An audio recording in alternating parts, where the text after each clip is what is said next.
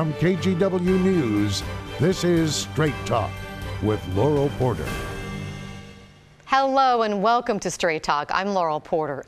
On November 3rd, Portlanders will make an important decision whether to re-elect Mayor Ted Wheeler to a second term or give his opponent, urban policy consultant and community organizer Sarah Iannarone, a chance to lead the city. Let's take a look at the race. Ted, your time is up. This isn't Sarah Iannarone's first race against Ted Wheeler. She ran against him in 2016 and finished third behind Wheeler and former Multnomah County Commissioner Jules Bailey. She got 12% of the vote. But now, 4 years later, a rematch. In the May primary, in a crowded field of 18 others, she got 24% of the vote. Wheeler narrowly missed the 50% plus one threshold to avoid a runoff. If elected in November, Iannarone would become the fourth woman in Portland history to lead the city as mayor. And Wheeler would become the fourth one-term mayor since Vera Katz was elected to 3 terms. Iannarone says she has a different approach and believes it's time for a change at City Hall. Mayor Wheeler was our guest last week here on Straight Talk, and now I'm pleased to welcome as my guest Portland mayoral candidate Sarah Iannarone. Welcome to Straight Talk. It's nice to see you again. Nice to see you, Laurel. Thanks for having me. I hope you're well. I'm doing great. And I want to let our viewers know we're taping this on Thursday afternoon, so things could change. Things are fluid. And because we have a limited amount of time, I may jump in from time to time because we have so much to talk about. So let's begin with your qualifications, Sarah. You don't have any elected experience. How can you assure voters you're qualified and ready to lead Portland, a city with a budget of about $5.5 billion at a very complex time in the city history? It's such an important question, Laurel. Thank you for asking it. For those who don't know me, my name is Sarah Iannarone, as you said, and my pronouns are she, her. And I'm not a career politician. I'm a working class mom, and I don't have the safety net of inherited wealth. That's my first qualification for being mayor at this critical time. I'm a small business founder and a global expert in what makes cities great. I'm a proud graduate of Portland State University, and I'm so grateful for all the ways that that institution has prepared me for this moment. I've spent the last decade educating leaders from around the world about how they can make cities work better in their places, learning what's going on, what's working, what's not there, and particularly climate resilience.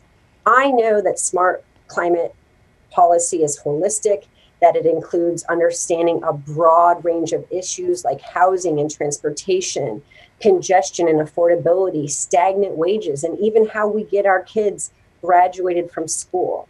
So on these issues, as well as police reform and the COVID recovery, I'm prepared to hit the ground running on day one, applying the ideas that our people are already working on at the grassroots level, as well as the best ideas from around the world.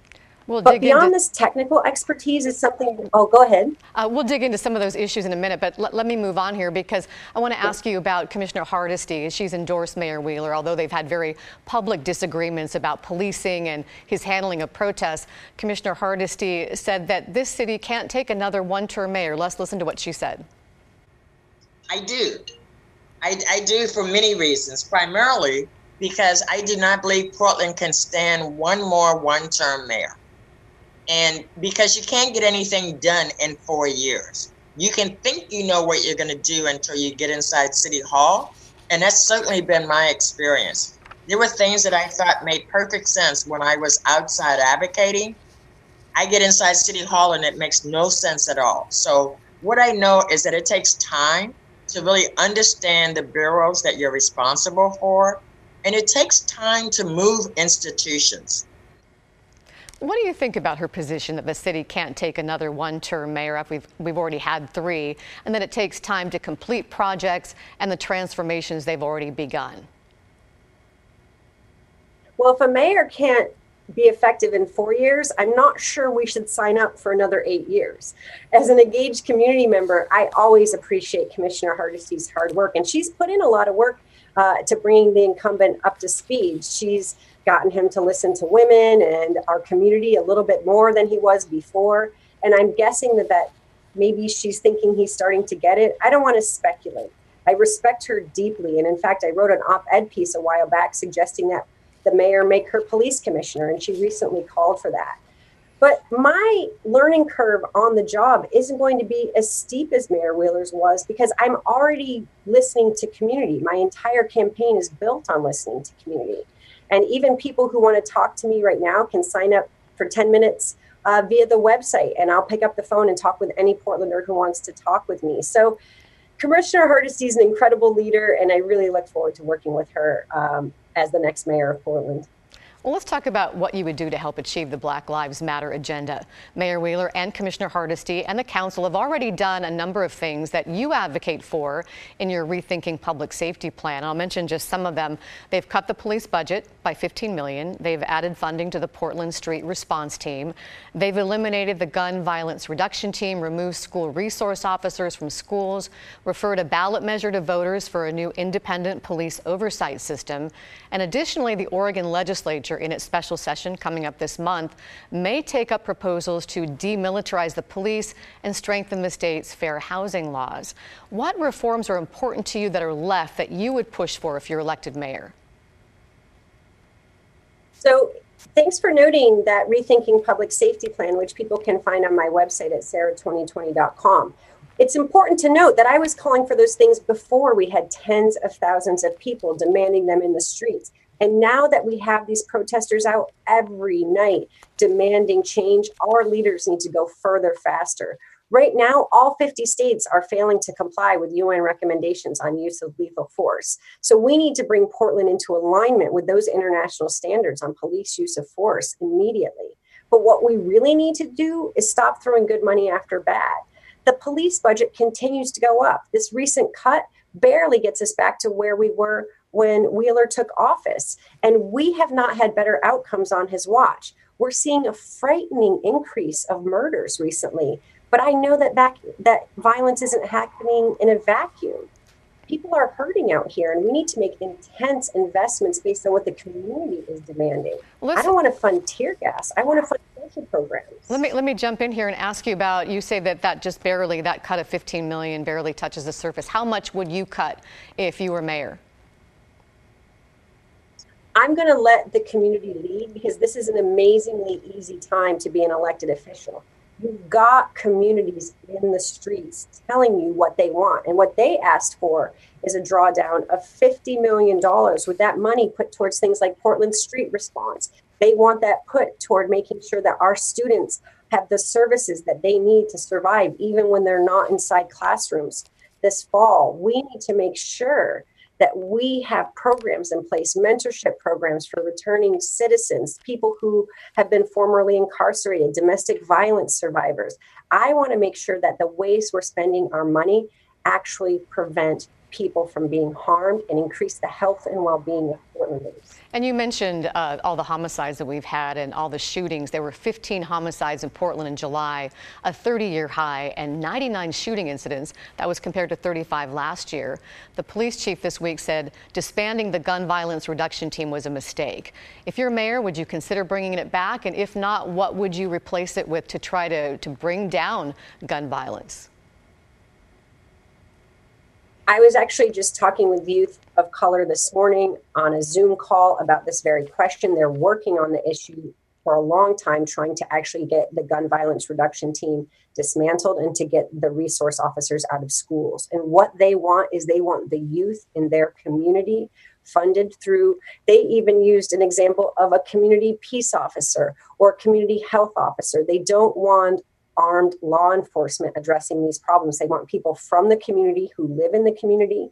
82% of Portland police officers don't even live in our city. They want people who know their community in their community, working with the people, getting to know them, making sure that no one is falling beneath the cracks, making sure that we're not criminalizing people unnecessarily and that we're getting them the help and assistance they need to actually make progress on their lives.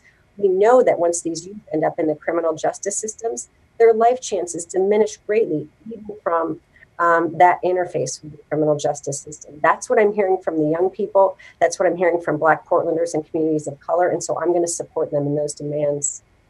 Top of mind for a lot of Portlanders is what we're seeing happening every night, 70-plus nights of protests. Police Chief Lavelle is asking the community to denounce the late-night protests, the smaller group of protesters who are causing damage, setting fires, throwing bricks at officers. He and other black community leaders and activists say it's taking away from the Black Lives Matter message. And I want to read a couple of things that Chief Lavelle talked about in his New York Times editorial. He cited how people broke into the Justice Center, destroyed the first-floor interior. This was May 29th. Lit fires with people inside the building. There was looting and destruction. Another night, individuals screwed the doors of the North Precinct building shut, barricaded entrances, lit fires with people inside. Nearby businesses, some owned by people of color, were damaged and looted. Some protesters have shot off commercial-grade fireworks. And Wednesday night, which would have been last night, we saw more fires set outside the East Precinct. Do you denounce this kind of behavior separate from the larger, more peaceful protests, Sarah? They say an ounce of prevention is worth a pound of cure. I would have to go back prior to this uprising to work on the issues that are causing these folks to be angry in the streets, working on police accountability more aggressively for the killing of Quanice Hayes and countless others. And so I know that nobody controls a social movement, and the mayor really isn't the person to quell popular protests. But we need to understand these protests are an important part of a healthy democracy just as much. But what about the criminal activity we're seeing? Do you denounce that part of it? I understand why they're angry. But lighting fires with people inside the building, would you denounce that part of it with lighting fires, arson with people inside buildings? I'm not the person setting the fires. I'm not the person doing the graffiti. But will you denounce it? I'm not here to tell them how to not protest. So you won't denounce it? Smash windows. I clean up when things are unfairly targeted. But here's what I have to say. Their outrage at the police is valid, and the problem of police brutality and executing Black lives in the streets is more important than petty vandalism to me, and we can't forget that in this historic moment. How does that move the city forward? How does that move? I've heard this from community members. How does this criminal activity we're seeing late at night, this fringe group, not the large peaceful protests, how does that move the city closer to racial equity and racial justice, the kind of reforms that the Black Lives Matter movement want? Even Black community leaders and activists are all saying it's taking away from that message. To say all saying is unfair. Black Portland is not a monolith. I know many Black Portlanders who support a range of approaches to how we're doing protesting. I don't condone violence, but I'm also going to continue to make sure that our focus stays on Black Lives Matter protests. The police have not done a good job of policing the police. And so for Chief Lavelle to respond to protests about police brutality with more police brutality, it undermines what we're trying to accomplish. We need Portland police de-escalating, not declaring riots and then tear gassing Portlanders and beating them with batons in the streets, as we saw last night. It's not going to stop until we admit that the police brutality is what people are protesting. And until the police brutality stops and accountability is mandated, then the protests are not going to stop. And that's why I think the answer is not what does the mayor do today, but what we should have been doing years ago in terms of how we satisfy the community demands for justice. This is an important part of how we move the conversation forward. Peaceful protests, in my opinion, might not necessarily be moving the conversation forward. And so we have to look at this as part of a healthy democratic process. Well, let me read you something that a quote from you. That wasn't peaceful then either. Let me read you a quote from a Playboy article from December of 2019 called Antifa in Focus. You were quoted as saying, "Our society's lack of awareness and understanding on the issue is extremely disappointing," talking about anti-fascism, because the problem exists within the system. It's important we use radical tactics, though I definitely think electoral politics matter, and that's why I'm running, referring to your run for mayor. What radical tactics specifically are you talking about? Are you talking about some of the things we're seeing in the streets? What's radical is defunding militarization and investing in food pantries. What's radical is stopping the militarization of our police force and making sure that our families have access to universal pre-K programs. These right-wing types call me an anarchist and a communist and a terrorist because they're scared of progressives who stand up to bullies. We've seen it again and again. And there are right-wing smears out there who try to make being anti-fascist something that you should be against. It's 2020. If you support fascism, you shouldn't vote for me. I'm anti-fascism. I don't want our country turning into what we see on The Handmaid's Tale. And part of the problem is that we've had leaders who equivocate and avoid these hard conversations. We have to stand up to white nationalists. We have to oppose racism. And honestly, the only bombs I've ever thrown are on my Twitter account. And I know that my team wishes that I wouldn't, but that's the most that I engage in. Well, let's talk about one of those bombs that you threw. I do want to talk about one of those bombs you threw because you've been angry at Mayor Wheeler through the campaign, and you were angry and frustrated, I think, at this tweet that you sent July 2nd from your personal account after I think an individual had their camera taken, and you ended it with "F you, Ted Wheeler." Seriously, what prompted that, and is that appropriate, a tone for a mayoral candidate? In part, it's the tone of this race, because as I'm in the streets night after night, there's a chant, and it's "F you, Ted Wheeler." And it's night after night from beginning to end on repeat as a lead.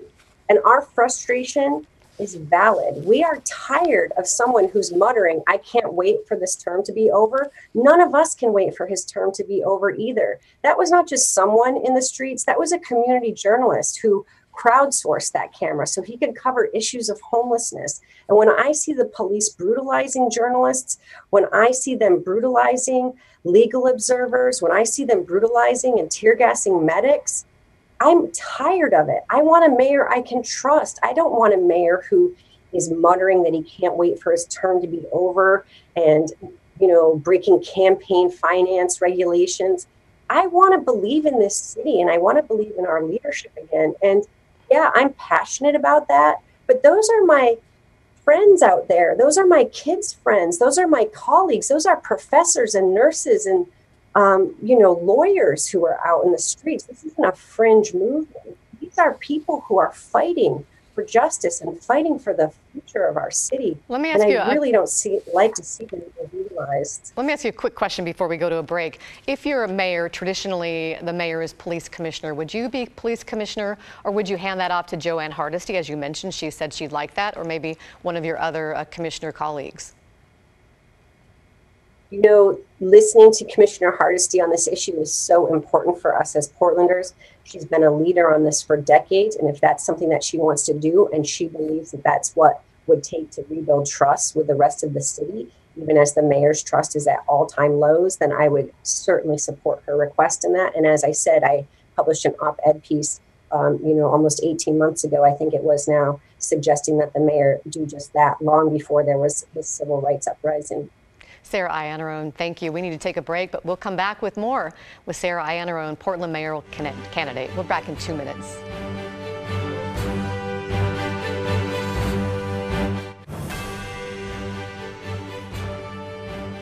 Welcome back to Straight Talk. I'm Laurel Porter. Welcome once again to my guest, Portland mayoral candidate Sarah Iannarone. Sarah, thanks again for being here. Thanks. I'm happy to be with you today, Laurel. Let's turn to the pandemic. It's had a big impact on everyone, I know, on your family as well. You said you think the governor should call for going back to a stay-home order. Why is that? This disaster is on an unthinkable scale. More than 300 Oregonians have lost their lives, 100 people in Multnomah County, and those deaths could have been prevented. And if we want our schools to be able to reopen, we need to flatten the curve with greater urgency. I have the luxury of listening to science and not business on this because I'm running a small donor grassroots publicly financed campaign. And so the people who fund my campaign really want to make sure that we're not sacrificing human lives for profits. As you alluded to, the small business that I co-founded had to close because of COVID, costing my former partner his small business and my daughter, they both lost their jobs. And as much as I wish they had those back and that business didn't have to close, I would never trade lives of them or any of our workers or neighbors for that, because we can recover from a recession, but we can't come back from the grave if we're dead. And so I have called for the tightening on social distancing, on rethinking reopening, and specifically how we get more aid, including supplemental income. I've called for universal basic income that I'll try to fund on day one. And it seems like the conservatives who are worried about this price tag, they're not thinking about it in terms of loss of human lives. We had a moment on the national stage recently where our leadership could have been calling for increased funding for our vulnerable communities. But instead, there were other discussions being had. And so I have a plan for recovery. I don't know how much time we have to talk about it, but I do want to think about how we can make investments in our Green New Deal and utilize the Portland Clean Energy Fund and other sources of revenue to actually power us through our recovery while we're meeting our climate goals. So if you were mayor, would you push for a stay-home order again?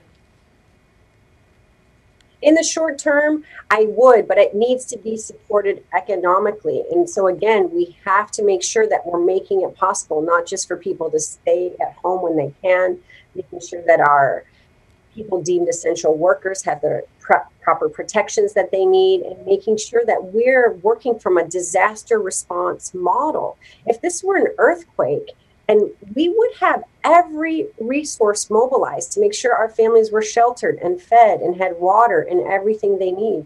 And I don't know that we're mobilizing the same response to COVID, even though it's likewise a disaster. We only have a couple of minutes left, but I did want to touch on affordable housing because you've been highly critical of the mayor on how he's addressed the issue of affordable housing. He said in spite of the COVID crisis, the city's still on track on all 10 Portland housing bond projects. He said there are now 1,454 additional units of permanently affordable bond housing to house an estimated 2,975 people. If you're mayor, what promises can you make for more affordable housing? Do you have a specific number, and how would you pay for it beyond the bonds voters have already passed? And just a couple of minutes. And I'll talk about this in terms of trust, because that number is not accurate. Those are pipelines. Those are housing units in the pipeline, and people don't live in pipelines. They live in completed housing. And the progress that his administration has made on affordable housing is shameful. He put himself in charge of that housing bureau because he ran on that issue. And really, the most meaningful progress on those issues has come from Commissioner Udaley and Commissioner Hardesty. Why are we not calling for a residential and commercial rent freeze while we're guaranteeing income to Portlanders so that people don't become increasingly homeless? I mean, we have recession and job losses coming. So even the little bit amount of progress that he's made on his watch, that's going to even trickle further. We need to make sure that we're unleashing the capacity of this city, leaving no stone unturned, and using everything in our toolkit to get people into housing, not just in the short term, but permanently with supportive services that they need to stay housed. Sarah, we have just over a minute 15 left, but I wanted to give you the opportunity to have a final message for our viewers. Laurel, thank you so much for having me on this show and helping expose that it is possible for Portlanders to have an alternative in this next election. The status quo is clearly not working. The incumbent is promising us more of the same. And I think that Portlanders are tired of their biggest issues being used as a political football. They want someone who's going to come in and lead this city, and they want someone they can trust. Because I'm a publicly financed candidate on track to set city elections records for the most number of donors ever, this is going to be an administration that has its doors open to the people, that's leaving no idea off the table, and that is mobilizing all of our resources to solve our most pressing issues and our biggest problems. I hope folks will check out my website, sarah2020.com, and get involved. It's going to be important. It's critical that we have new leadership at this time. And I appreciate folks for staying involved in this election. The most important thing they can do is remember to vote. That's right, on November 3rd, that'll be coming up. Thank you, Sarah Iannarone. As you mentioned, I appreciate your being here. There's so much more to learn on her positions. You can check out her website, sarah2020.com. And I want to thank you for watching and listening. Don't forget to download our new podcast. It's available wherever you get your podcasts. Just search for KGW Straight Talk. And we have another election coming up. Don't forget the special election to fill the late Nick Fish's city council seat. It's coming up on Tuesday, August 11th. Your ballot's due back at 8 o'clock. We'll have the winner of that race on the show next week. We'll see you next week for Straight Talk.